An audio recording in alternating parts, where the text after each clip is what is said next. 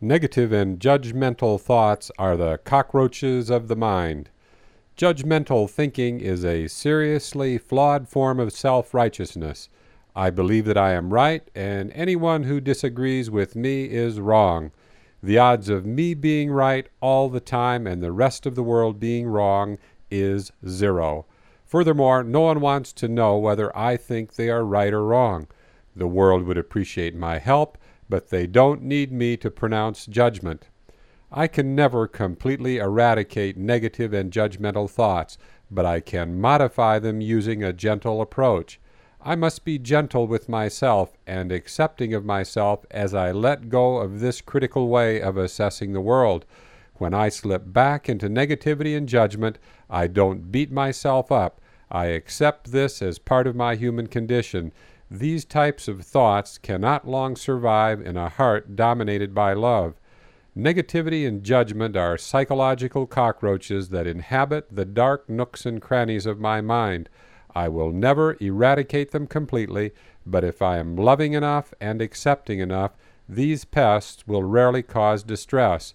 I will neutralize negativity and judgment through the power of love. Judgmental thoughts are a danger zone. Jesus had many things to say about judgmental thinking, and none of them were good. He taught that God is the only one qualified to judge how other people live, and if you are smart, you will mind your own business and keep your judgmental thoughts to yourself. Even better, you will leave the business of judgment up to God and change the focus of your life to love. Jesus made it clear that none of us are qualified to act as judge or jury on the compromises and choices that other people make.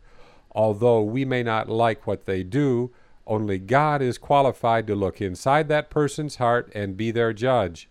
Jesus warned that the way we judge other people becomes the standard by which we are judged. If we adopt a harsh and critical way of assessing the behavior of others, the boomerang of judgment will soon come back and hit us right between the eyes. When judgmental words leave your lips, it's not long before they return, and you must taste their bitter flavor as your own choices and compromises come back to haunt you. 2,000 years ago, religious authorities brought a woman to Jesus and told him she was caught in the act of committing adultery. In those times, the punishment for adultery was death by stoning. The authorities asked Jesus what they should do. Should they put her to death as required by the law? Jesus said, "He that is without sin, let him cast the first stone." Jesus wasn't condoning immorality or giving this woman a license to continue in an immoral lifestyle. The real point of the story is that no one is qualified to cast a stone in self-righteousness at another individual. God is the judge of how we live. He is fully qualified and able to judge in a fair manner without our help. We don't need to become religious police, judge, or jury.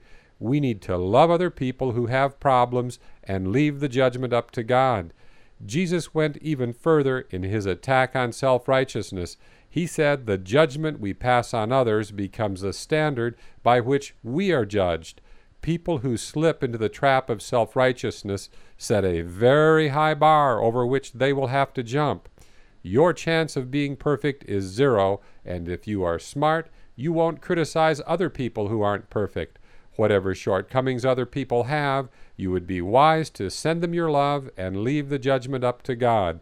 The day you become perfect will be the day you have the right to become the arm of God and cast the first stone.